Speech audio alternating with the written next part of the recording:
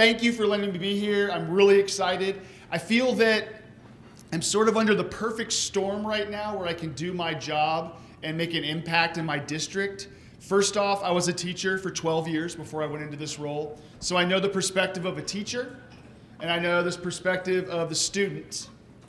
And then I have 2 children, one that's in kindergarten, which I cannot believe, kindergarten, and the principal and her teacher make their money because of her, they call it leadership skills. But then I have a 4th grader who's the opposite perfect angel that sits there, and if he does anything wrong, he's scared to death when he gets home. So I do know that perspective as well as being a parent of having children in a school district right now.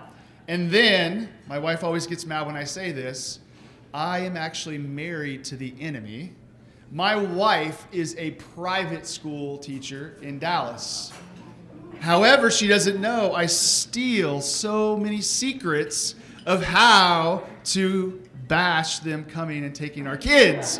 So that is my perspective, and that's sort of how I think I can help you out on this topic of content marketing. And before I start this presentation, I want to warn the people in the front row. I like to move around, and sometimes I get very, very excited. So have you ever been to SeaWorld and they have like the rows taped off where it says Shamu Splash Zone?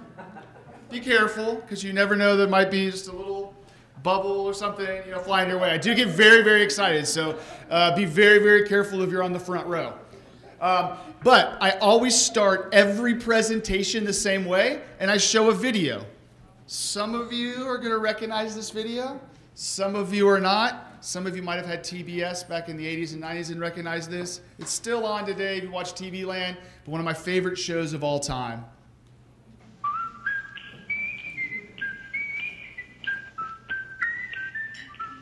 The Andy Griffith Show, starring Andy Griffith, with Ronnie Howard, also starring Don Knotts. Brought to you by Post, the cereals that start your day a little bit better. Post. All right, Andy Griffith was the #1 television show back during the 60s, especially in that time period of 67, 68, 69. #1 show of all time during that time period. And if you can believe it, almost 50 million people watch that show on a weekly basis. So when someone advertised like Post, people were going to run to the store and buy Post cereal. They didn't have the internet to check to see if Post was healthy. They didn't have, their friends to, they saw it on TV, this new invention, this box from the Andy Griffith Show, and they ran out and bought Post cereal.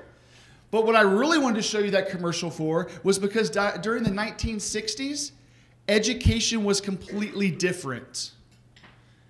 People woke up every morning, the students, they got out of bed, and they skipped uphill both ways, right? And skipped to their school, and they were very excited and super positive about going to their neighborhood schools.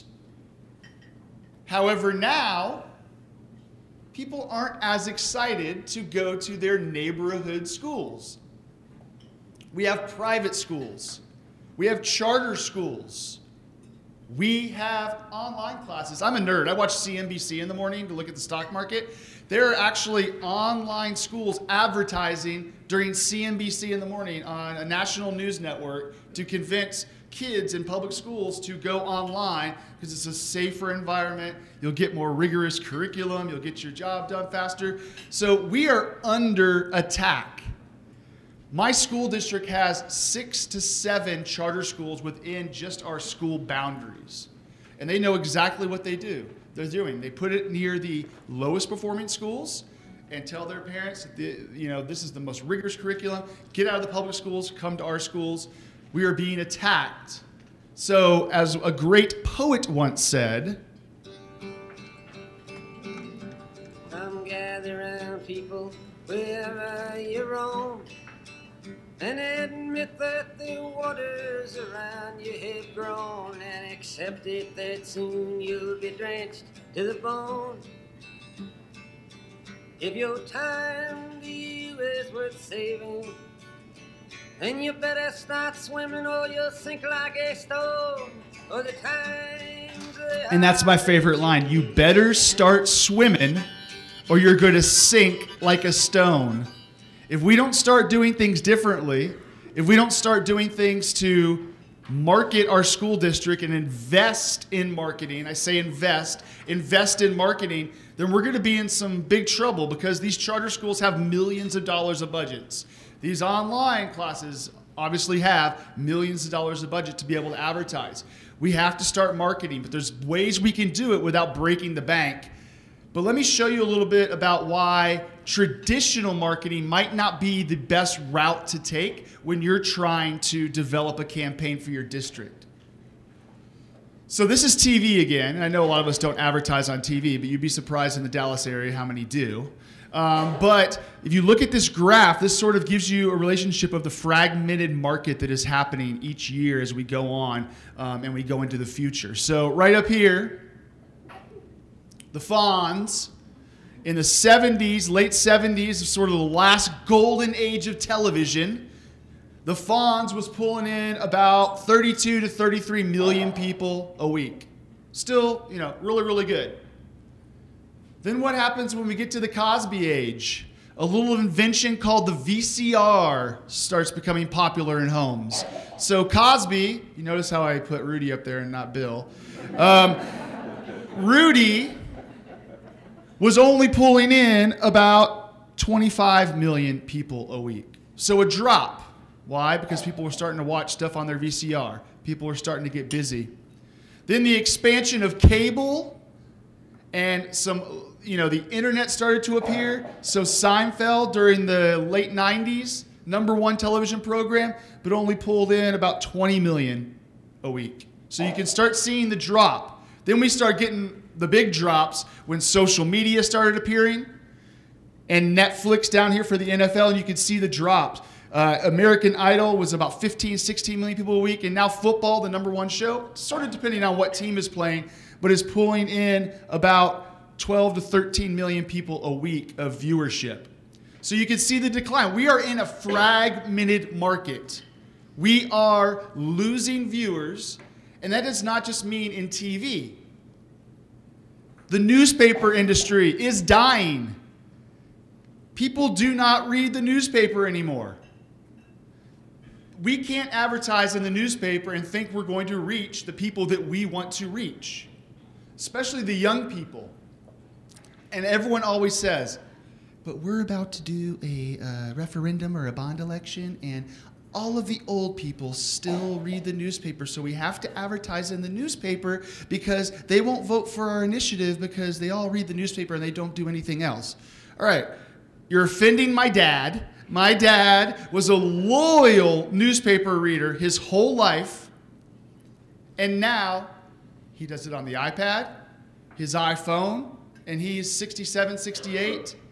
He is not reading the newspaper from cover to cover. He still gets like the Thursday and the Sunday edition, but he reads the articles he wants to read. Our mind has been trained now with our smartphones to read what we want to read. We don't skim from front to cover the newspaper. They're not going to see our ads. Billboards, another big district initiative, putting up billboards. Well, if Minnesota is anything like Dallas, here's what Dallas drivers look like when they're driving. Then they try to put in their makeup, and they're talking like this. Can you believe she did that? And I cannot believe that. They learned that from Kim Kardashian, but the little trick is that the only reason Kim started talking like this is so the television crew could hear her conversation on the phone. It's not because she thought it was cool, but all these people think it's cool now to talk like Kim Kardashian on their phone, and they don't even look at the road, let alone looking at the billboards. So they're driving past your billboards having no clue what is up there. Unless you have some phenomenal billboard, you're not going to see a return on the investment that you can do in other places. And then the car radio. I don't know of anybody out there, but I listen to podcasts, Spotify, and when I do listen to sports radio, I have 2 sports radio stations in Dallas. When they go to commercial, I switch to the other sports channel. I am not listening to commercials. I have no clue what they're saying in between commercials. Because if I do keep it on the commercials, what do? We go to our phones and text our people, even though we're not supposed to when we drive. So it's getting crazy out there. Traditional media is probably not going to be the way to go. But however, the problem that we run into is a lot of our board members think that is the correct way to go. So it's very hard to battle with your board members, but I always try to remind them the return on investment. And then last, about traditional, one of my favorites is the Tuesday folder that goes home with your kid, or the Tuesday newsletter. So I don't know about you. Does anyone have kids? Okay, so this is what my kid's Tuesday newsletter looks like when it comes home. Just type it in here. Do a little fast. I'm going like this. I'm doing a wrestling move on top of it. And then it comes back, and then they think, oh, okay, I'm going to put this in my backpack. So they crumble it up, stuff it in the bottom of their backpack, and then we find it next year when they're in the next grade level. And we have no clue what's going on week to week in the school if it wasn't for our email newsletter or our social media blasts. So traditional media is pretty much dying a slow death. If you look at this chart, I know it's a little bit hard to see, but the ones in the red are some more of the traditional advertising, and this is all about return on investment. What are you going to get the most out of when you invest in marketing? And if you look right here, newspaper. When I first came onto my district, they did an ad in the Dallas Morning News, not even just our local newspaper, the Dallas Morning News every week, spending thousands of dollars every week. I was like, oh no, we're cutting that. And it took a little while to convince the board, but we cut those newspaper ads. It cost $32 to reach 1,000 people with a newspaper ad. But if you drop down magazines, radio, it gets a little bit smaller. But if you start looking at Google AdWords, $2.75 to reach 1,000 people. LinkedIn ads, 75 cents to reach 1,000 people.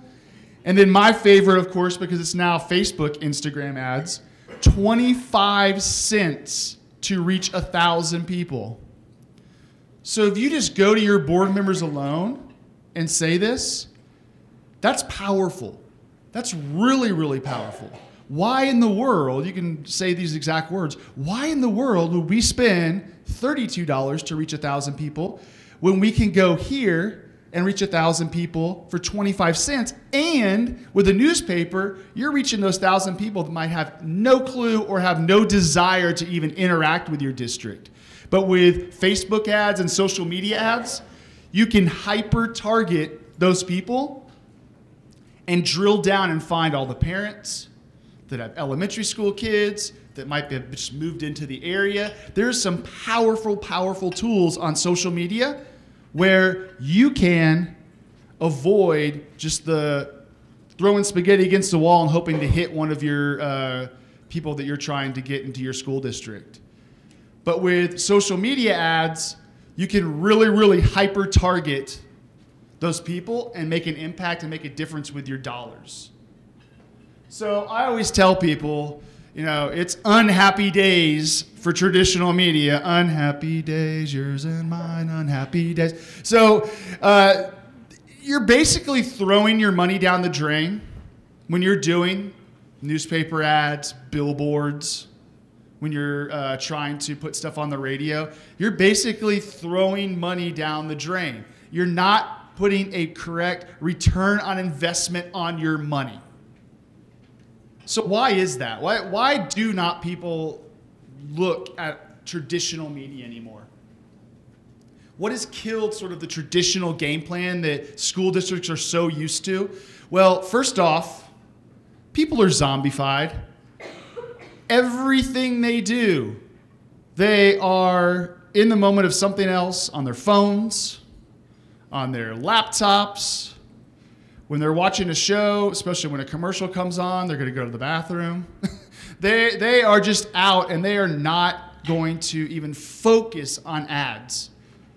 They want to do other things. They're multitasking. It might not be a multitasking that's going to get you ahead in life, but it's definitely, playing games on their phone, texting their friends, or like my wife and I, when she's sitting on one side of the couch, I'm on the other. We text to see how we're doing when we're watching a show. But people are zombified. Even the biggest game of the year, where some people just watch it for the commercials, the Super Bowl. You go by the water cooler the next day and people are talking about their favorite ads. They're like, oh yeah, I really love that one where the Clydesdale kicks that football through the upright, and then at the very end, all the football players drink that beer. Yeah, I just really think that was just a great Target commercial. I was like, you don't even know what business is representing the commercials. You're looking at an entertainment value. Of course, that's a Bud Light commercial, Budweiser, but people don't really pay attention to the meanings and what the ads are trying to say. So we're zombified. Number 2, they do not trust you. They trust their friends. They trust their family. They trust Kylie Jenner on Instagram.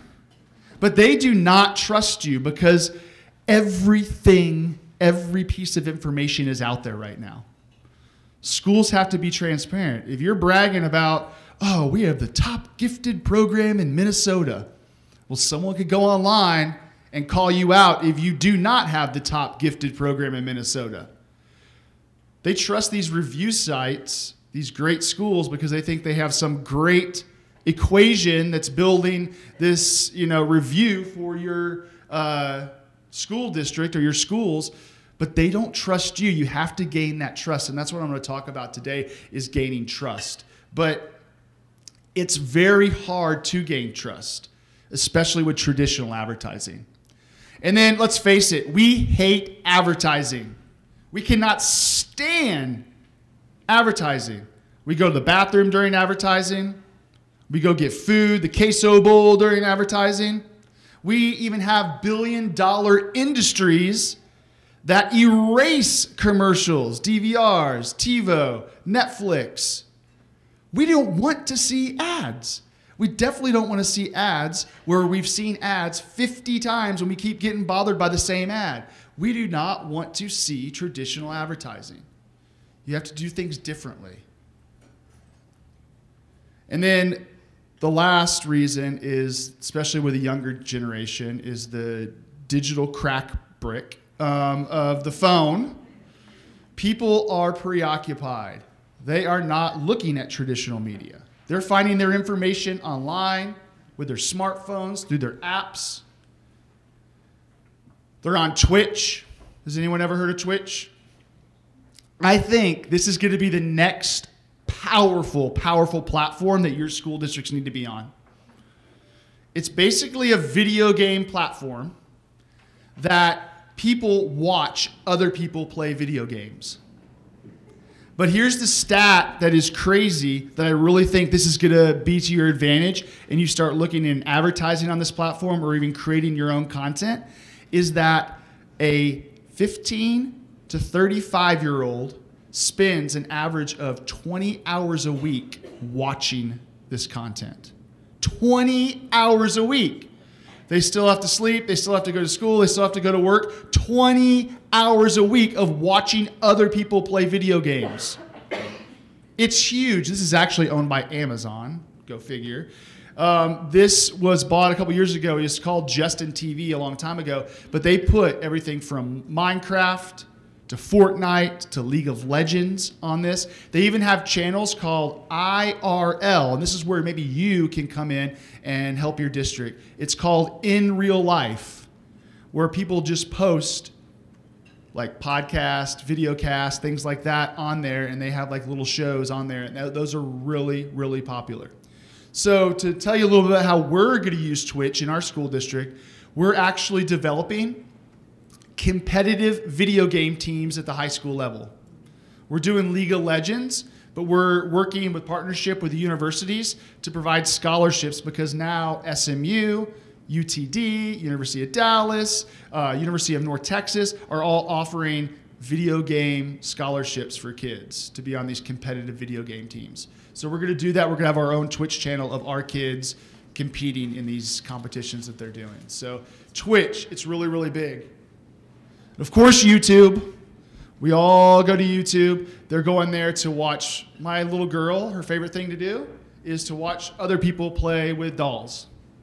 Elsia and Anya. That's the spinoff of Frozen created by this mom and her daughter. She watches it.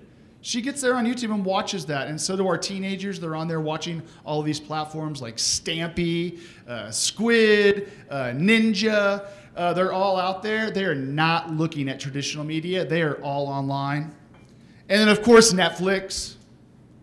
Raise your hand if Netflix is your main source of entertainment rather than your TV, your basic channels and TV. Look around the room. That is crazy. People do whatever they can. They like Netflix because there's no commercials. They like Netflix because they can binge the whole show rather than wait until the next week. That's huge. And I go back to YouTube because there's been a massive, massive shift in the way people are getting information. We are not going to the schools to get the information as much anymore. We are not thinking, oh, I live in the neighborhood, I'm going to go to this school. We get as much information as possible before we make a decision.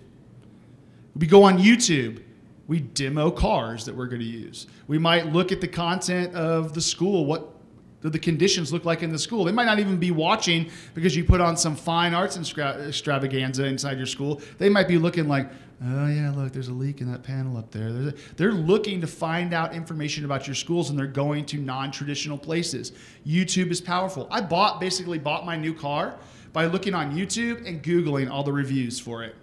Didn't really go in. I test drove it once, but I didn't go in and talk with the dealership multiple times. I went online, saw it being driven on YouTube and how they looked at all the different specs. And then I also went to Google and looked at all the reviews. And I basically bought a car without even stepping foot in a dealership.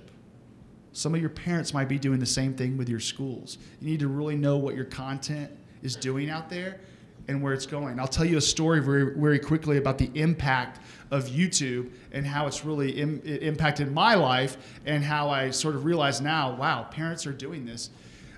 So my first kid was born. He is about to turn 10, so it was sort of the start of YouTube. And my wife and I were getting ready to go, and the nurse comes in and goes, congratulations, you guys get to go home today. And we were like, look at each other, finally we get to go home. We get to take our kid home. This is such an exciting time. She goes, now, by hospital policy and state law, the nurse is not allowed to put the little baby in the car seat. So I'm going to go clean up your son, and I'm going to bring him back, and you guys are going to put him in the car seat, and you're going to be ready to go. Are you so excited? We're like, yeah. And then she walks out of the room. I'm like, Amy. She's like, what? I go, pull up YouTube. How do you put a kid in a car seat? So we had practiced on stuffed animals, but now this was my first son, a live person that we had to transport home in a car and to be safe. So we looked up on YouTube of how to strap a kid in the car, where to put the little strap. Does it need to be around the chest? Does it need to be a little bit lower? How tight does it need to be? We watched that video before the nurse came back in, and we were pros. So people are going to these platforms to figure things out and look for information. And then, of course, Google. What's the one thing we don't know? If we don't know something about, what do we say? Google it. Google it. Parents, Google your schools. Parents, Google your school district. They might go to Google Maps and see a laundromat disco, but that's a shout out to the guys I was talking to yesterday about the hijacking of the Google Maps. But they are looking at the reviews when they Google you. From Google Maps has reviews, the star reviews. They're going to great schools. They're going to see what pops up first on that SEO. Is it your school district, or is it great schools giving them reviews? You need to be very, very careful. And of course, all the online forums that Google can produce, all the things that are out there, people are going to find out information about your school that you didn't even know. And they're going to find the parents that are telling it how it is, or maybe how they think it is in your schools. So what if Google just one day just went away? What if it just disappeared? Well, think about this. In August 2013, this is a long time ago, so this number is probably even higher. Google actually did go down at 11:47 p.m. So a lot of people were probably in bed. But 11:47 p.m., Google went down for 5 minutes. It came back up at 11:52. And the study from the internet, the people that study the traffic, internet traffic dropped by 40%. People use Google. How are you perceived on Google? Just be very, very careful about the content you're creating and how you're being represented out there. And that YouTube and Google have really shifted how parents interact and how parents find their information. The parents and community and the consumer is in control. You are no longer in control. You can no longer put out information out there that's not going to be scrutinized, that's not going to be tested, that's not going to need to be transparent, because parents are in control. They can find out whatever they want on Google and YouTube. So you have to be prepared for that to be your district in a good light. And that's why, finally getting to it, why content marketing is so important. And that's what I'm going to talk about today. I really wanted to emphasize, though, before I get started in this, how traditional media is really not serving your best interest. And that the power of the consumer is not allowing you to put out some content that's going to make an impact anymore. You need to find ways that you're going to feed the information they need. So what is content marketing? Some of you might not have ever heard of this. You probably know what content is. You probably know what marketing is. When you push those two together, what does that mean? This is the definition from the Content Marketing Institute, and I will not read all of that, but this is probably the number one source if you wanted to learn more about content marketing. This is the place where it happens. These are the people that first coined the phrase. These are the people that came up with the definition that's used in a lot of the circles in marketing.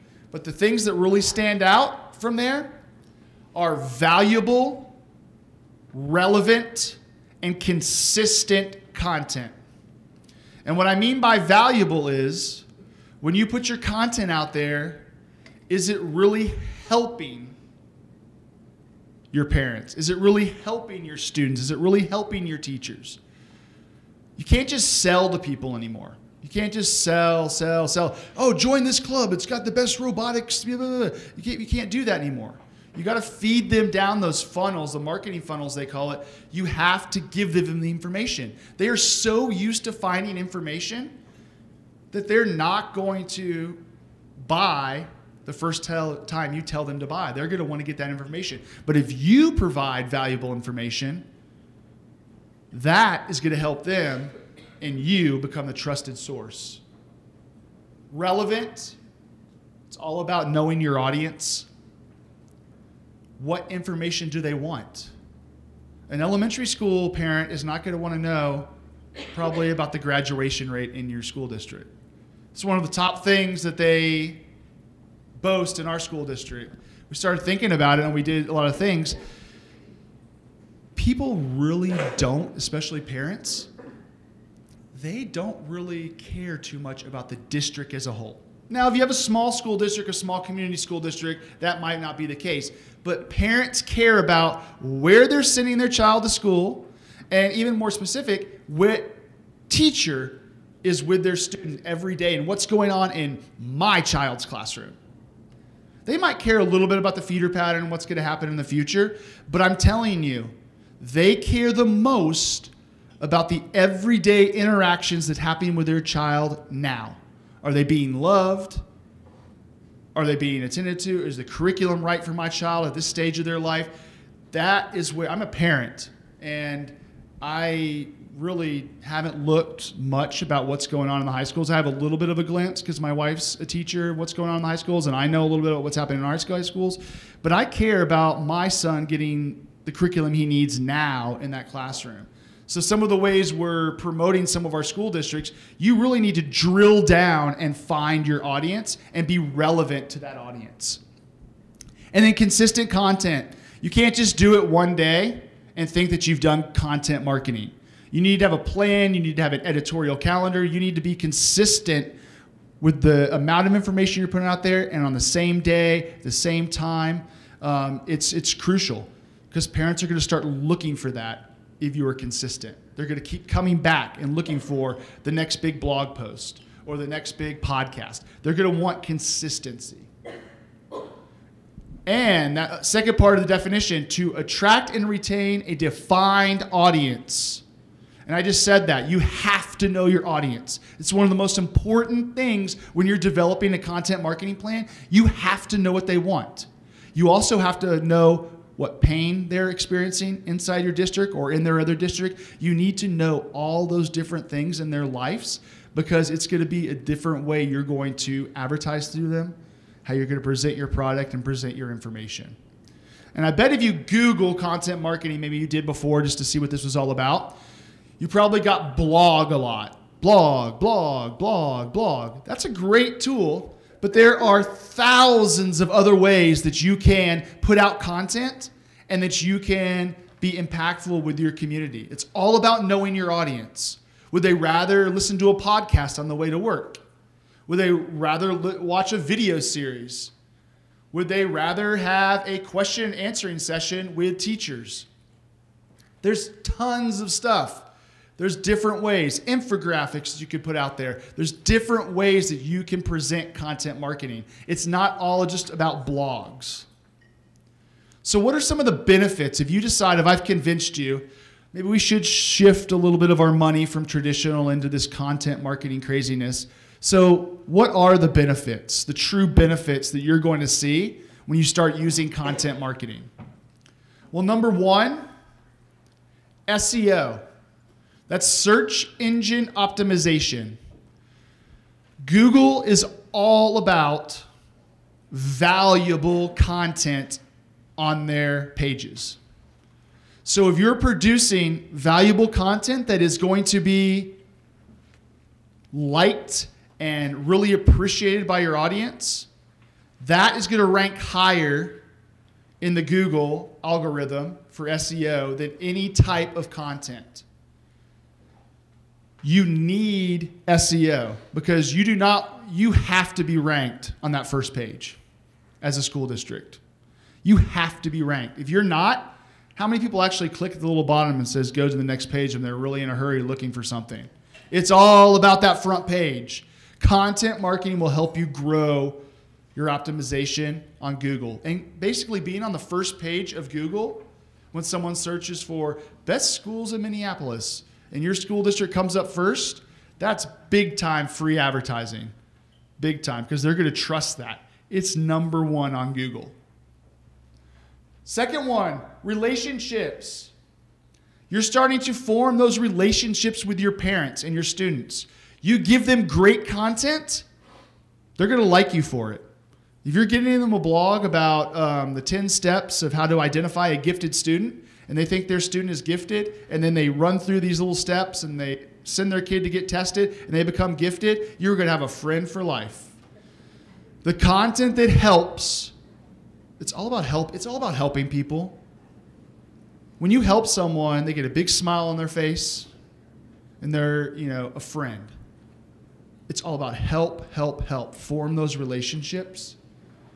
Then you become the expert on that topic.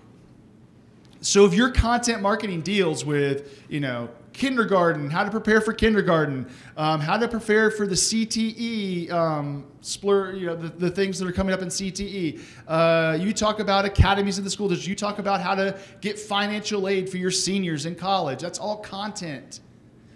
They're going to keep going back to you because they loved your content. You are going to become the expert. And when you become the expert, they're going to send their kids to the experts. Everyone wants their kid to be with the experts. It's all about becoming the expert. And the biggest one, by far, is trust. You keep putting out this content, they're going to trust you. Remember when I said people just trust their friends? and their family. Well, if you give them good content on a consistent basis and it's helping them go through the process of taking their kid to the next level in their education, they are going to trust you. They're going to want to come back and get more and more information from you. They're going to disregard the great schools because all great schools is put numbers up there. They don't help the parent through the process of putting their kid in school. But if you help them and you gain their trust, that's where it's going to become really, really powerful. And I put this up here. This gives you a little stats about when companies create content that helps. Look at the numbers of how people feel about that content. 61% feel better about a company that delivers content. People spend 50% of their time online looking at content. So you got to have content out there. 70% prefer getting to know a company through articles rather than face-to-face or doing that. So they want to see your content before they want to get closer to you. 90% customers feel custom content is useful for, like, if you give them a certain piece of content that goes just for kindergartners, those parents are going to love it. They're going to think it's great. But the most powerful one that I got from a book called Millennials with Kids. If you have not read this book, Millennials with Kids, it's incredible. Because guess what? We make fun of millennials being the teenagers and slacking off and being entitled. Guess what? They have kids and they're going to be in your elementary schools. They already are.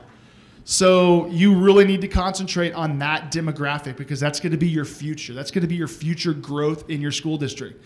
But from this book, 71, and this is going to be, a lot of people might gasp when they hear this, 71% of mom and dads say they get their parental advice about how to raise their child from mommy blogs and social media.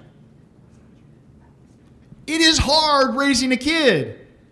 How many of you have kids? It's hard, right? I have gray hair. I was also a teacher, but I have gray hair.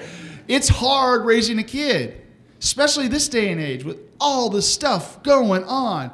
Should we let them watch our iPad? Should we let them, how much hours of homework should they have? Are they allowed to, why don't they play outside anymore? My kid can't ride a bike yet. And he's blah, blah, blah, blah. So can you believe how hard it is? You know why it's hard? Because this was at an INSPIR conference. My first INSPIR conference that I ever went to was in Baltimore. And a group came in and they did a study on public education. And they said the number one reason why parents pick a school district is because they want to look competent as parents. So think about that. They're getting their advice because they pretty much know what they don't know what they're doing. So they have to go online and try to find the best advice possible so they can brag that I send my kid to such and such academy. And so, I thought the best thing was when my baseball games when I was a little kid. And, I grew up in the 80s and 90s. And my dad had the big VHS camera, right? And he used to take it. And back then, you couldn't just have your phone and film each at bat. The dads had to film every single moment of the game, right?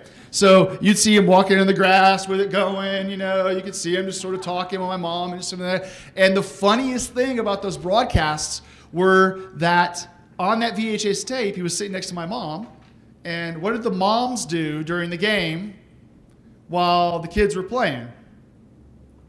They would gossip about schools, about teachers, about their neighbors, things like that. So if you go back and listen to some of those things, you could get a case study about elementary, raising your elementary kid and what parents feel is the best. It is crazy out there. So parents are always trying to feel as a competent parent. They are scared they're going to mess up. They want that help. They need that help. Give them that help. Don't let someone else give them that help. You give it to them so you become the expert. So how do you get started in content marketing? How do you even go about developing this process? Well, the first thing you need to do, pretty much with anything in marketing or communications, you have to set your goals. You have to know what you want to achieve. You can't just go out there and say, oh, we're going to put some blog posts out there. We're going to do a superintendent podcast. Everyone's going to love that. You got to have a goal for each campaign that you run, for each thing that you're going to put out there. You need to have a goal. And I know you've heard about this before, but they need to be SMART. Specific, measurable, attainable, relevant, and timely. They have to fall into those categories. You can't just put stuff out there to put stuff out there. You need to have, I want my kindergarten enrollment to increase by 3% next year by using content marketing. That is a SMART goal. It tells you how you're going to do it, when you're going to do it, and it gives you a percentage of how much you want to increase. That way you can go back and you can see how and why maybe you didn't achieve that 3% if that is your goal. So always be thinking of the goal in mind. And this is the biggest one. I know I've already said this, but define your audience. Know your audience. It is so powerful, especially with content marketing. It's so easy to drill down and research your audiences. It's so easy to target those people through certain types of content. We're not doing, like I said, just blast it everywhere and hopefully someone's going to see it. Do you know how many people drive by a billboard that have no association with your school district? But did you know you can do a digital billboard on Instagram and Facebook, called a Facebook ad, an Instagram ad, a Messenger ad, where you're going to define it to the exact people you want to send it to. So they're more likely to click, they're more likely to be engaged, and they're more likely to follow through the whole process and join your school district. What we do in our school district is create audience personas. And what that does is it drills down deep about who we're trying to target. We don't just say, all right, we're going to do elementary school parents. We don't do that. We drill down even further. We do gender. We look at the different cultures that make up our elementary schools. We look at the geographic regions within our school district, because we have some really different neighborhoods that require different messaging and different types of content. What's their day in their life? Are they stay-at-home moms where if we knocked on the doors and went out and gave them some content, would they be home? Or do they work 3 jobs and they can't come to events and things like that? Would Facebook Live be better so they can watch it whenever they want to in their pajamas after they put their kids to bed, make the school lunches, and then get ready for their 3rd job of the night? What's going to be the best approach? You got to drill down. And I think the most important thing is, because you can solve these, what are their pain points? What are their worries and fears that they go to bed each night worrying about their child the next day at school? Maybe about their kid about to attend public school. Maybe their kid's switching to middle school. That's the big one for us. Nobody wants to go to middle school. All the parents are scared to death of middle school. I was a middle school teacher for 5 years. I was scared to death of middle school. So it is hard. So really figure out who your audience is. What part of the marketing funnel are they in? Have they had experiences with their school? Are they brand new to your community? You really need to define your audience. We have personas. We have about 10 or 12 different personas we make up for each marketing campaign, and we do different content and different types of ads and different types of things to those different audiences. You can't just do a blanket thing anymore, because one person's pain point is not going to be someone else's, and I'll talk about that in just a second. Content ideas and planning. This is the brainstorm part. This is actually the fun part, where you look at your audience data and you look at your audience personas, then you start developing what you think is going to resonate with that audience. We looked at this list, but you could Google content marketing techniques or top content marketing techniques. You can find a bunch of stuff that might work with your audience. Our younger audience, Facebook Live is unbelievable, especially for some of the question answering things we do about the specific grade levels and the specific programs we have. Facebook Live has worked wonders for us. Also, blogs, believe it or not, people still want to read. They love the blogs because they're interactive, and we usually put checklists in there, and we put things that they can use to help their student and to help their child as they grow. But figure out what content is going to resonate with your audience. Is it still going to be email? Is it going to be social media? Is it going to be infographics? You need to figure out your audience. Then next, after you do that, after you do your brainstorm, this is where the content creation comes in. This is where you actually develop your content. You make the schedules. How consistently are you going to post it? Where is it going to be posted at? Your website or a specific blog or on iTunes as a podcast? Is it going to be on YouTube? Is it going to be on Facebook video? You need to know where you're going to post it. It's important. You have to act like a publisher. And I know a lot of you have news backgrounds and worked with newspapers, television stations. Think about the process you went through when you created content and you created a story. You just didn't put it out there because it's the morning. You got to have something on Facebook this morning, so you just do it real quick. You got to go through the process. You got to know your audience, the who, what, when, where, and why. You need to know all that stuff, but you also need to put it together in a way it's going to resonate with people. Do you need graphics?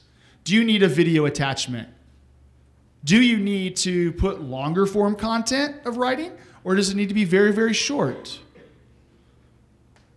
You need to figure that stuff out, and that's all in the content creation page. You need to act like you are a publisher, and your team needs to help you. Find the strengths of your team. Do you need to ask your graphic designer to make something for your content? Do you need to find pictures that are going to work with your content, that are not stock footage, that are real kids that go to your school district? Because I will tell you, we have an opt-out policy for our kids in our school district where we don't really worry as much because it's an opt-out policy of whose pictures we can take. We just have a list of people that have opted out of taking pictures, and we don't put them in the pictures. But here's the complaint we always get when we post pictures. It's not like, you put my son and daughter on Facebook. No, it's, you didn't put my son or daughter on Facebook.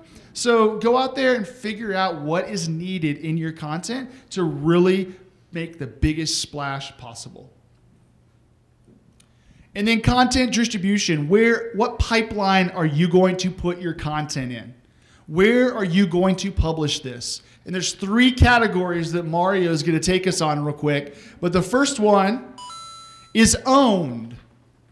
That's going to be your website. That's going to be your blog, your podcast. It's going to be a little bit about social media. However, I'm very hesitant to say that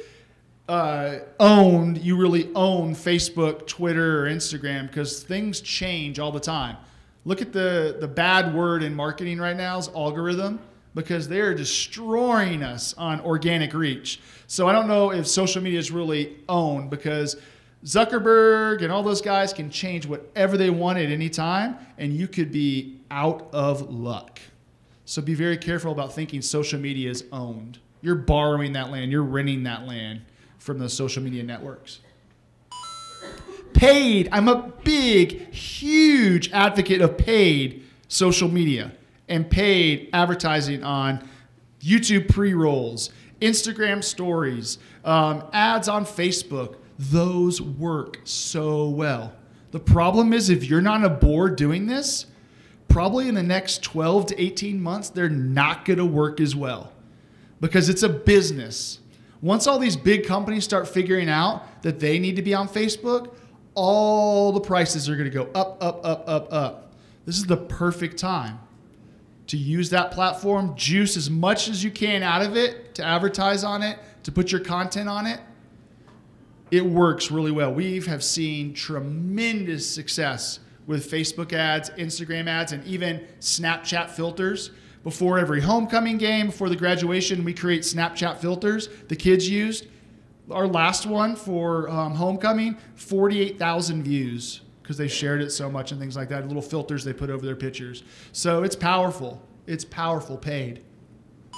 And earn the most coveted distribution channel. Earn. You want other people to share your content. You want your content to be so good that you have people sharing it. This is like the highest thing you can achieve in content distribution. Earned. Your influencers, the people that are really out there making a difference that are not associated with your school district, when they share your content, that is like, oh, it's so important. You want that to happen. You need to figure out ways that it's going to be shareable content because that's powerful. Because it all goes back to that trust. They trust their friends and their family. And when their friends share something, they're more likely to share it. They're more likely to like it. So that earned is the biggest thing that you could do to really contribute to making an impact on your marketing. Okay, fueling the content. I'm getting to it right now. Social media. You have to figure out a way to amplify your content. You need to figure out a way. You can't just put it on a blog and think people are going to show up. You need to put it out there and you need to tell people about it. Fueling the content with social media is probably the best thing you can do. You look at this chart right here. You can look at some of the different platforms that our parents are on. This is probably going to be the biggest platform our parents are going to be on, this little 2 rows right here. Facebook is still king. I know everyone always says, people are leaving Facebook. Nobody's on Facebook. Here's my theory. As long as people have graduations from college, they get engaged, they go on a trip, every month, it seems like. My friends are going on trips. Or they have a new kid that takes its first step, or they got a new dog, or whatever. People are going to be on Facebook. Why? Because they love to brag about themselves. People are not going to leave Facebook. You're going to see people leave Facebook the younger age because it's not cool. But once those kids go to college, what do you think is going to be the connection between mommy and daddy and their grandparents? They're going to get back on Facebook secretly, and they're going to share their content with their family. It might not be sharing it with their friends, but they're going to share it with their family. People are on Facebook. 2 billion people, to be exact, on a daily basis are on Facebook. Don't think that Facebook is dying. You still need to be on there. It's still our most powerful driver back to our website, back to our calls to action is Facebook. Then YouTube, of course, is huge.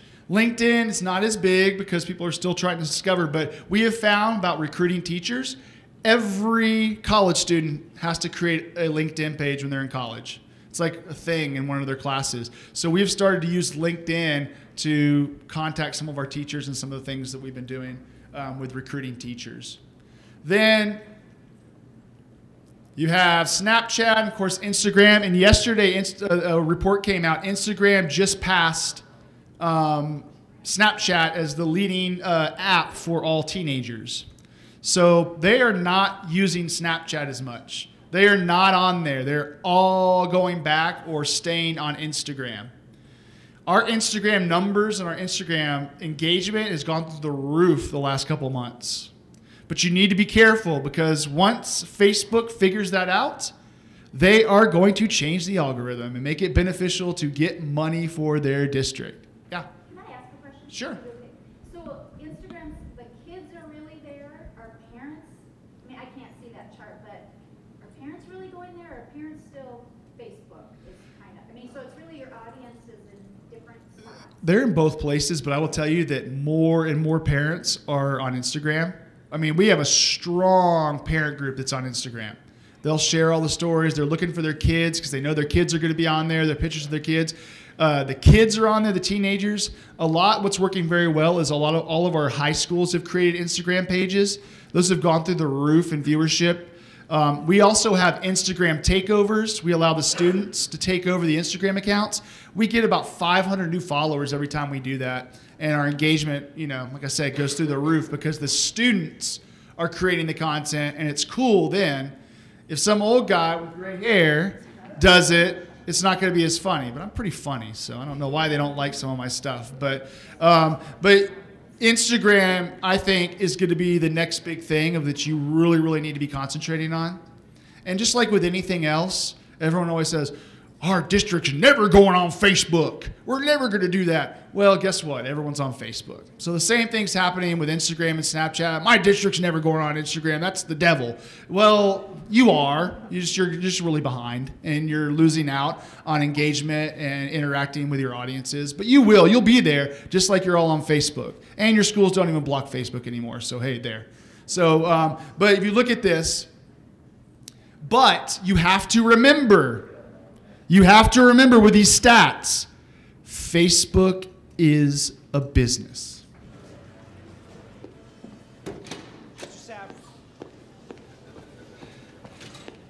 Mark! Mark! He's wired in. Sorry? He's wired in. Is he? Yes. How about now? You still wired in? Security. You issued 24 million new shares of stock. You were told that if new investors came How much along... were your shares diluted? How much were his? What was Mr. Zuckerberg's ownership share diluted down to? It wasn't. What was Mr. Moskowitz's ownership share diluted down to? It wasn't. What was Sean Parker's ownership share diluted down to? It wasn't. What was Peter Thiel's ownership share diluted down to? It wasn't. And what was your ownership share diluted down to? 0.03%.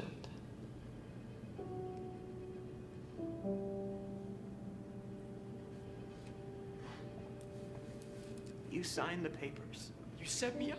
You're gonna blame me because you were the business head of the company and you made a bad business deal with your own company? This is gonna be like I'm not a part of Facebook. It won't be like you're not a part of Facebook. You're not a part of Facebook. My name's on the masthead. You might want to check again.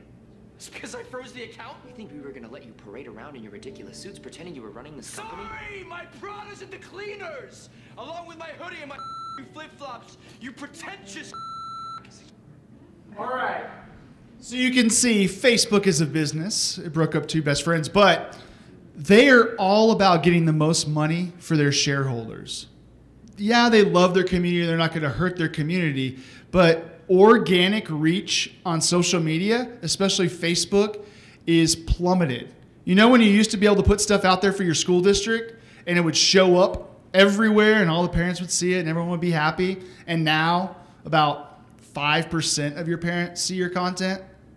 And you really have to boost it. You really have to promote it to be able to have that happen. You have to have key people sharing it to make more and more people see it. And then someone's mad, or the principals are mad. Well, you shared Rosemead Elementary on Facebook, but you didn't put mine. Well, we did. You just didn't see it because you're not interacting with our Facebook page enough. So organic reach is plummeting. So you have to pay to play. And that sounds really bad. A lot of board members don't like it. A lot of superintendents don't like it. You're going to have to start paying to play on social media. And what I mean by that is social media ads, boosting posts. You're going to have to start paying for your content to be seen. But what I always try to convince my board members and my superintendent is this: marketing is an investment. Just like that ROI I was talking about earlier on, we're trying to find the best things and the best possible content, the best part advertising to return an investment. So if you do a killer campaign and it costs, let's say $1,000, and you get one student from that to come to your school district, it might not look glitzy and it might not look, like sexy, like, oh, you got one person. But in our school district, we get about $7,000 to $8,000 per student when someone comes in. So that $1,000 gave us a profit of about $6,000. That's a return on investment.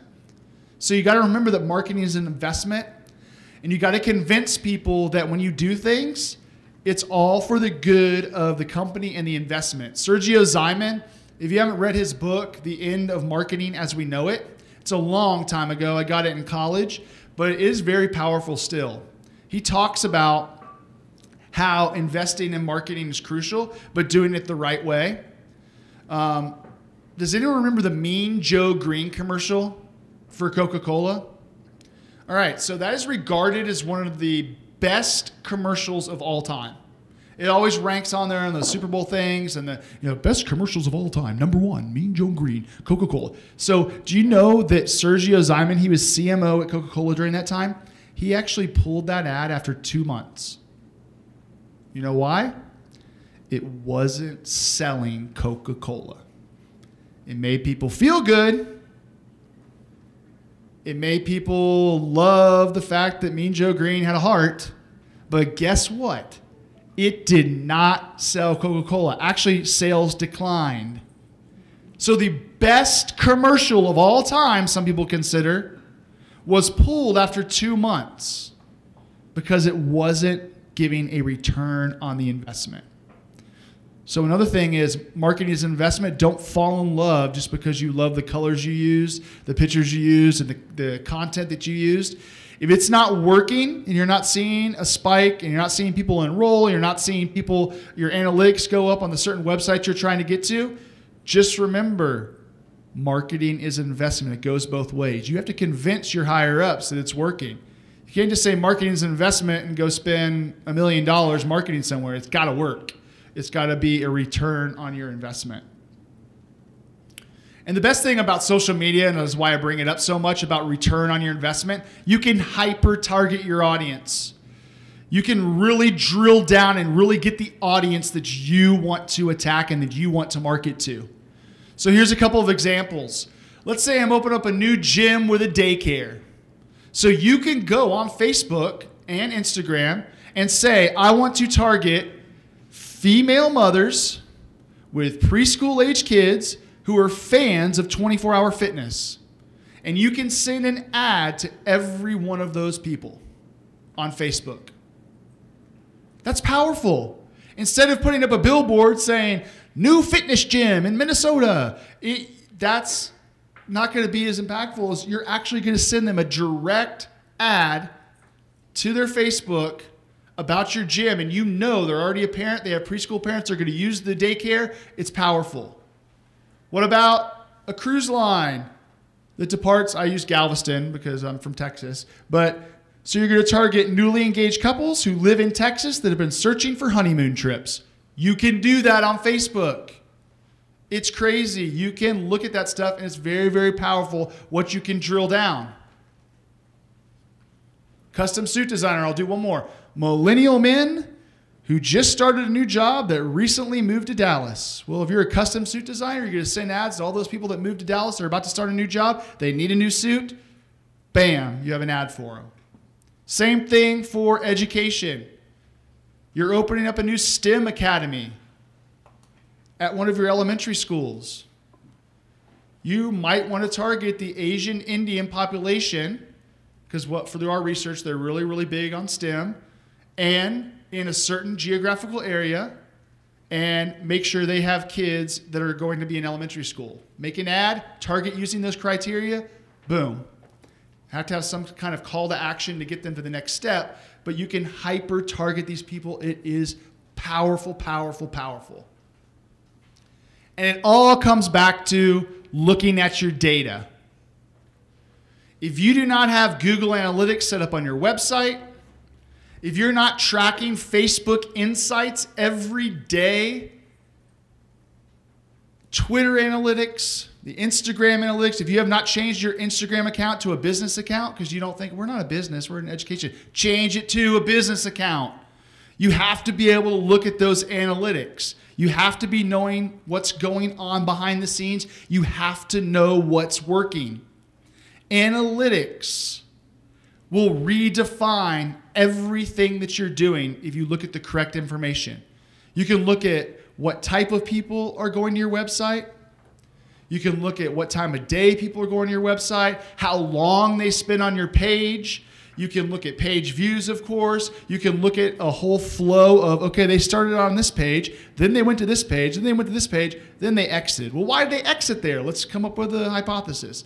It's so much data is out there, and it's free. It is free data. And a lot of people are not taking advantage of that. And especially the Facebook pixel.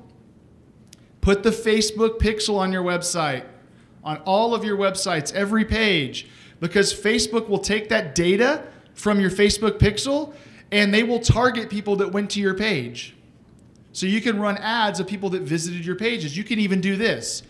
Facebook, I want to run an ad where people went to the application page but did not hit submit on the application. And you can create an ad that says, Hey, what happened? You were on our page. You're all ready to go. Hit submit. Your kids could have a wonderful education. Boom, that's an ad. And it will just target the people that went to that page and did not click submit on their application. It's powerful. It is powerful. It is so much you can do. And knowing your analytics and knowing your data is going to take it a step further because you actually get to redo the steps in the content marketing process. Your analytics are going to tell you at what step something went wrong. What step you need to change.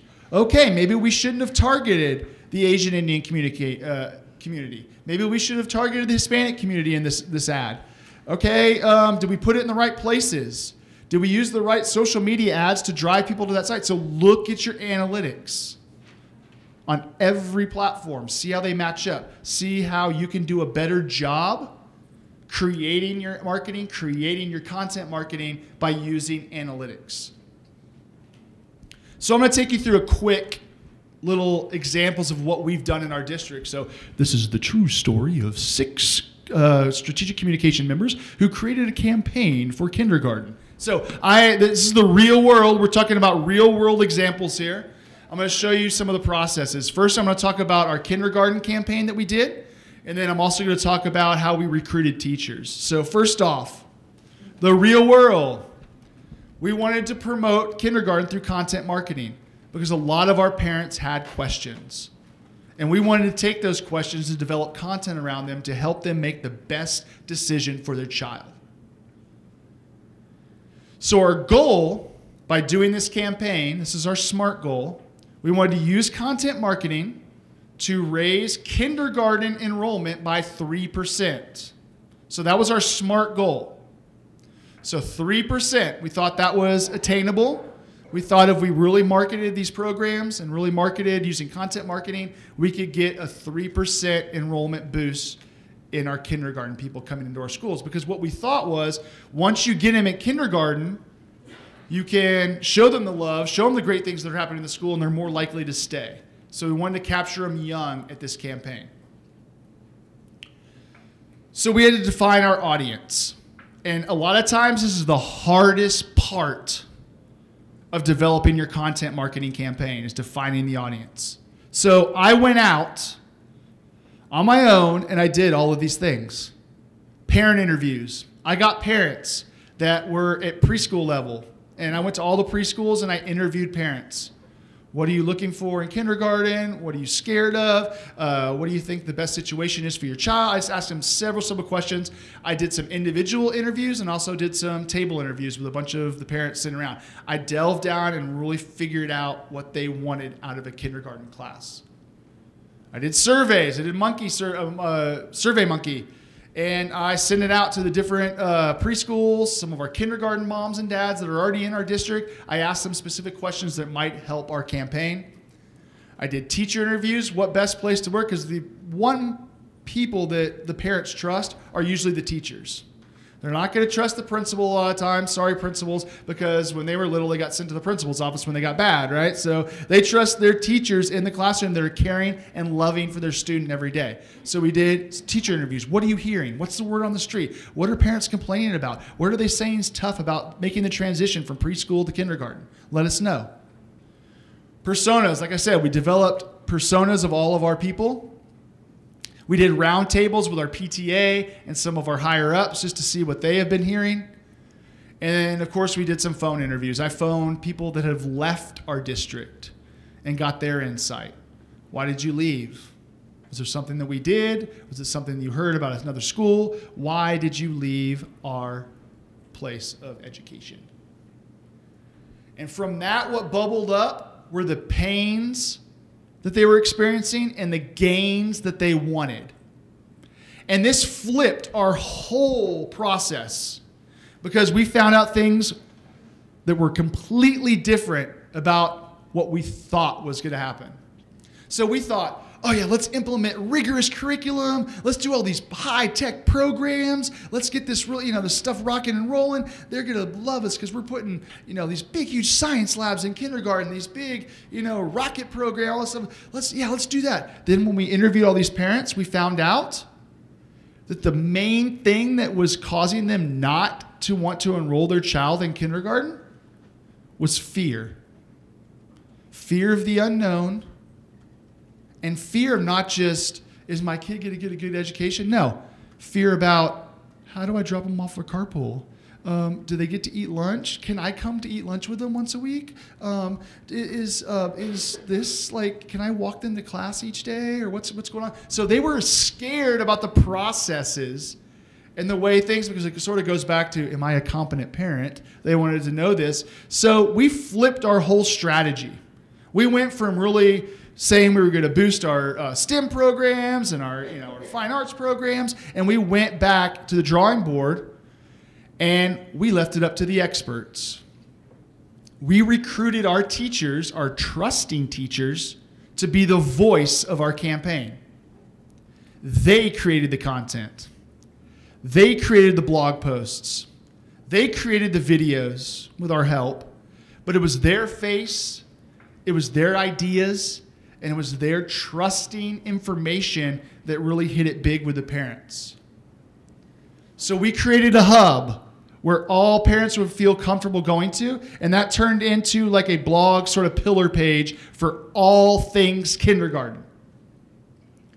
We put blog posts up there, we put videos, we put checklists, we put as much content on there to make people comfortable about sending their child to kindergarten. Some of those articles were, how drastic has kindergarten changed in the last 25 years? It's not just finger painting anymore, right? They're actually learning in kindergarten. So we did an article on that. We did an article about 5 awesome articles you can find on the internet to help prepare your child for kindergarten. So we were helping them. We were helping them through blog articles, through videos, help. And then we began to feed the content or fuel that content through social media. We shared it organically. We promoted some of the posts. We did ads, putting these blog posts in the Facebook ad. We started sending out this content. We wanted parents to see this content and go back to the kindergarten website. We wanted to return customers. So we started sending this out on social media. And in those blog posts, as we started creating more blog posts and more videos, we put small little ads in the body of the blog to invite them to an event we called Live on Facebook Kindergarten Live. And what we did is we had 7 expert teachers, kindergarten teachers, and we had a round table and we went Facebook Live.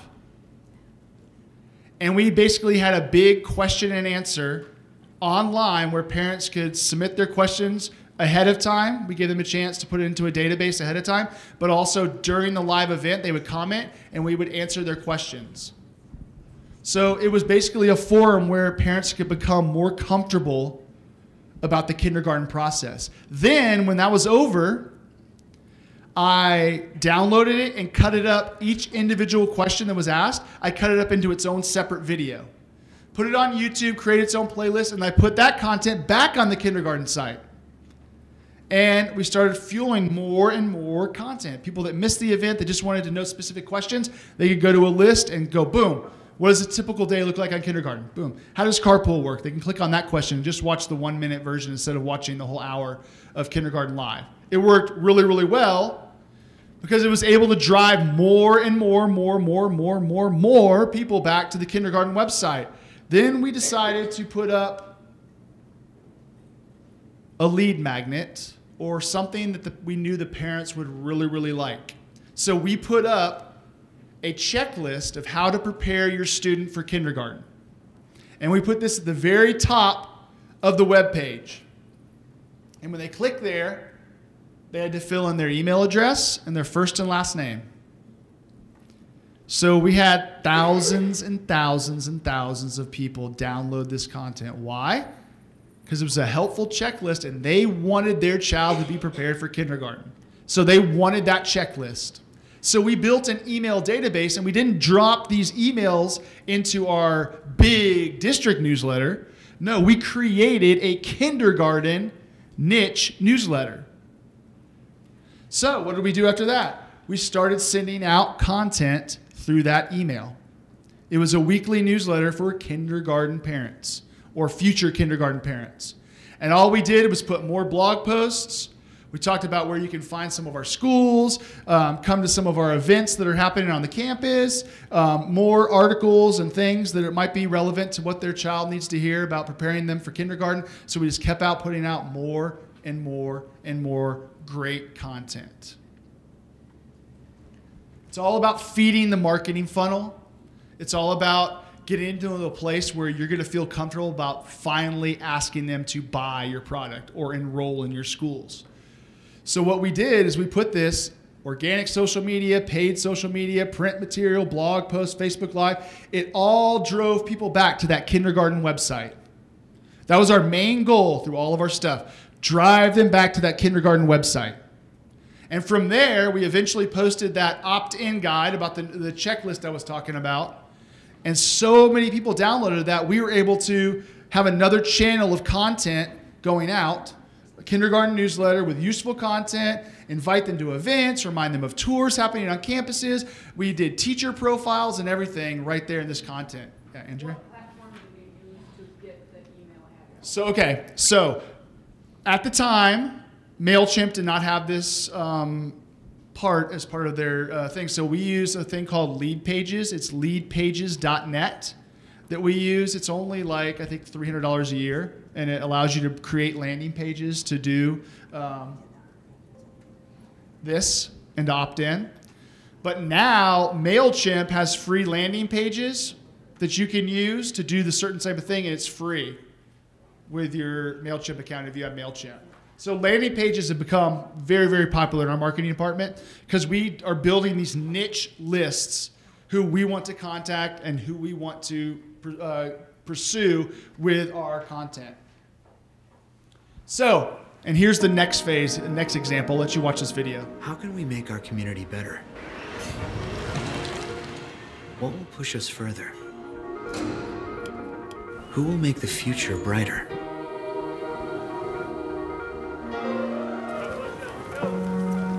The reason I became a teacher was to have a positive influence on my students. It's important for them to have somewhere where they have a good, strong, positive role model. I wanted somewhere where I could have a home base and feel like I could grow as a teacher, and where I could also have students that were willing to grow and learn with me. Building those relationships and building their confidence is something, that I feel has an impact on kids. Just motivation. So if I can inspire those kids to be better, that's my goal. Welcome to Carrollton Farmers Branch ISD, an incredible place to learn, teach, and live. One of the highest starting salaries in the surrounding area is just the first of many exciting benefits that provide opportunities to develop your career. Discover your home, share a laugh, and connect with other leaders in the thriving Dallas Metroplex. One of the things that's so great about Dallas is that you have a lot of variety of things that you can do. I'm originally from Sacramento, California, so learning, about the history and culture of Dallas is really cool to me.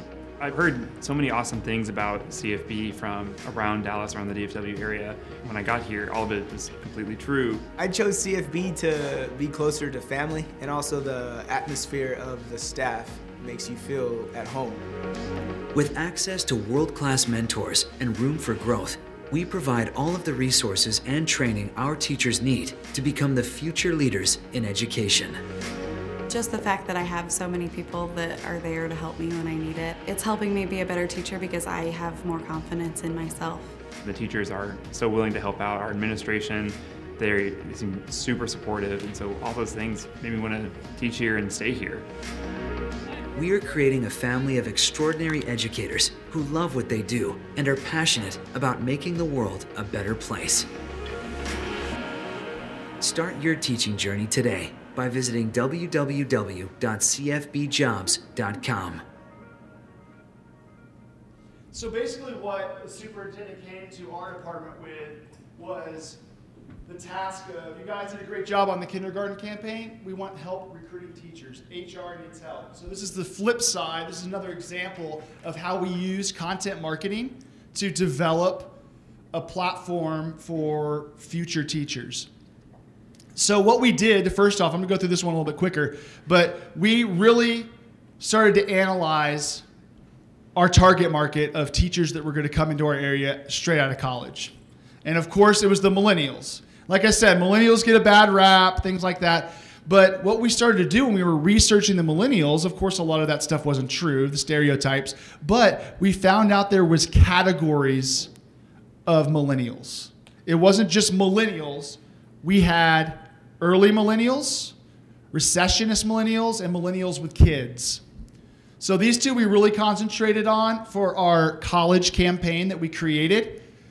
We started looking at the early millennials. Earlier millennials are the ones where they grew up during the 80s. They saw their, parents, rah, rah, Wolf of Wall Street, greed is good, let's make some money. Yeah, everyone has a job. Boo, yeah. And they were all sort of the more relaxed and a little bit more crazier millennials. But the millennials you're starting to see now coming out of college, they're going to become your teachers, are the recessionist millennials.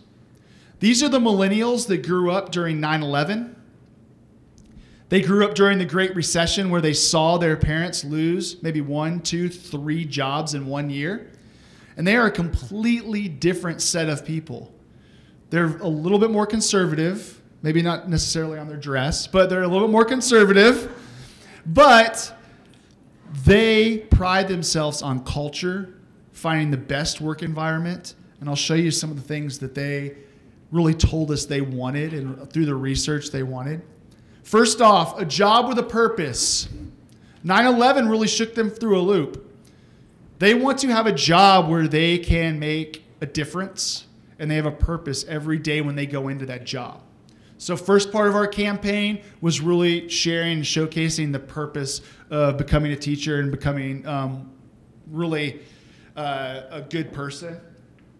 Then opportunity for growth and interest in the work.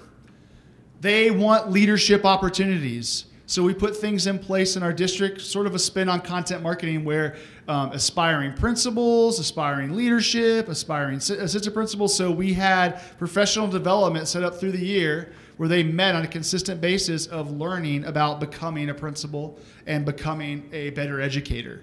So it's all about growth. Then company culture. And we took that a step further because we felt that this is a huge time in their life. Huge. They were about to start their new job. So company culture also goes around friend culture, community culture. So a lot of things that we built, a lot of things we put into place were all about the community and really about how to make it as a new person, new job without your parents paying for your stuff. So we use that to our advantage. And then money and stability, it's about salary still. They want money and they want stability. They saw their parents lose a bunch of jobs. They want that stability.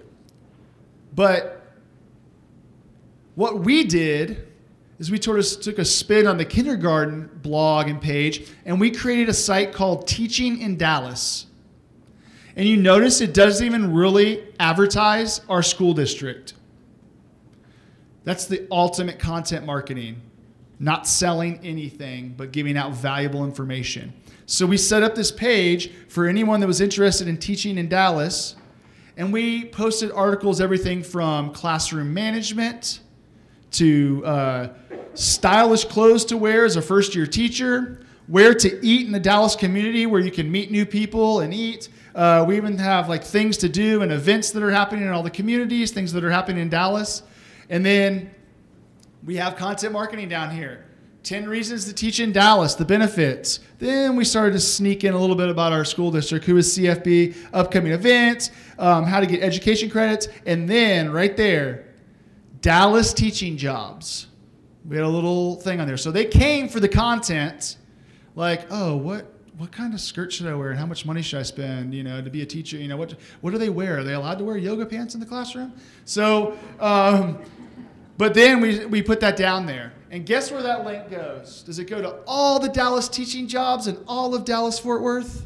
No, it goes to Carrollton Farmers Branch teaching jobs because we took the time to give you all this content. There's actually a lot more, like best barbecue places. So there's a bunch of content on this page called Teaching in Dallas. So we advertise this with the college students that want to come back to Dallas to teach. And it's basically a hub where they can interact with different people and interact with people that are like them and get tips of how to become a teacher, how to dress like a teacher, how to interact and things like that. It's a great concept, and it's just fueling that content that they want to see to make us the trusting source in education. And hopefully they're going to choose our district to really grab onto and really join as a district. And it's all about this theory, the kindergarten thing, the college recruitment thing. It's all about jab, jab, jab, right hook. Does anyone know who Gary Vaynerchuk is? He's this real hyped up marketing guy. He's worth $500 million, but he basically tells it how it is. He gives his opinions. And he wrote a book about 5 years ago called Jab, Jab, Jab, Right Hook. If you don't know boxing, you have the jab, jab, jab, and then your right hook is more of your takeout punch, where you're going to take somebody out with. So he equated that to give a little bit of content, give a little bit of content, give a little bit of content. And when you think they're ready, you've given them enough content, they trust you, boom, right hook, sell them on your district. Have them sign up for enrolling. Do that thing. So you jab with how to dress as a teacher, dress code, what's the best dress code? You jab with that. You jab about the checklist for the kindergarten parent that's trying to figure out how to send their kid to kindergarten. The checklist, you jab with that. You jab with that Facebook Live where all these teachers are asking questions, all the questions that want to be asked, all the pain points, everything. That's a jab. Then you, boom, you right hook after you really convince them, and you sell, sell, sell. Invite them to parent previews, because that's how you get them in, convince them on the sell. You tell them that open enrollment starts today. You click here to enroll. You give them a video about kindergarten, but on the video you send a link to a website where they enroll for kindergarten. Join our schools. Visit our school websites for all the tours. So that's the right hook. Give them something they want. Give them something they want. Give them something they want, and then boom, give them something you want. It's a trade-off. You gave them a bunch of content, a bunch of content, a bunch of content. Now it's your turn to ask. So real quick, everything's about driving them to the next part of the customer path. We really want them to go down that funnel. That's what content marketing does. It makes them go through that process, and it sort of convinces them in a trusting way that you're the best source, so they're going to come with you and enroll in your district. Some companies that are really doing a good job on it, Red Bull, that is a media company hidden behind an energy drink company. They have Extreme Sports television station. They have their own magazine. They have their own record label. It's all about putting out content about the atmosphere and about the people they're trying to hook. They spend billions of dollars on media to get people to eventually drink their drink. So they're a media company hidden in a drink company. Lego, who saw the Lego movie? That was one big, huge content marketing ad. If you think about it, the movie was about Legos and kids playing with Legos and Legos, Legos, Legos. What happens when you go out after you watch that movie? Your kids want to buy Legos. It worked. Not only did it make them a lot of money in Hollywood, but it sold billions and billions and billions of Legos. That's content marketing. Cleveland Clinic, I won't go into much detail, but they write a fabulous blog, and they've been writing it for years. And actually, they had to spin off their blog into a separate company because it was making so much money. It was basically like health tips and how to stay healthy. So they have like a 15-person staff that just works on their newsletter and their blog and this came from a hospital in Cleveland. So it's crazy. Content marketing works. But I will say this. She's actually a graduate of CFB ISD, where I come from. She's a very famous marketing speaker. Her name's Shama Hyder. She always says, it's good to go into digital media, but you also need to blend digital and traditional. And just because I said traditional was trash, there are creative ways where you can use that and use that to your benefit when you blend it and use digital platforms and the content marketing. So it's all really about the omni-channel experience. And what I mean by that, if you don't know what omni-channel is, it's about blending every step of the touch point process to get people to buy your product. And in the end, here's some of the trends I see coming up in social media and content marketing. My last minute. Customer service is huge. You got to use your platforms not only for putting out content, but to answering the pain points of your people. If someone puts a comment on that there, you need to answer it and you need to help solve their problem. If someone messages you through Facebook, get to it within 24 hours. Use that as a customer service tool. Micro-influencers, find out the people that are big in your community that are going to make a difference. Have them share your content. Have them be your ambassadors. Instagram stories, if you're not on Instagram, you're doing the stories, do it today. High engagement. Twitch, I already talked about. Facebook events, something as simple as Facebook events. But did you know Facebook did a commercial last month that actually advertised Facebook events? If they're putting money behind it, that means they're going to put money behind it to show it to more people. Facebook events work. Voice search, the top gift the last 2 Christmases was the Alexa, the Amazon Echo. It's going to get more and more powerful as people use search, voice to search. You might want to come up with an app that, what's happening in Minnesota public schools today? And then Alexa tells you all the events going on, all the things. So look into that. I think it might be powerful. And then, of course, video content. That's pretty much all I have for today. And if you want to get with me, make sure you can email me and you can ask me more questions. That's my Twitter handle down there. I know a lot of you prefer more on the Twitter. This will be my website for at least 1 more week. I'm actually creating a new website, but it will have links on there with all my blog articles and things like that. But you can find out some good tips. I share tips, videos, and everything on there. So I really appreciate you having me. And I don't know if there's time for questions or not. Probably not. No. Yeah. Well, you'll be around. I'll be around. I'll be hanging out. So thank you so much. Thank you.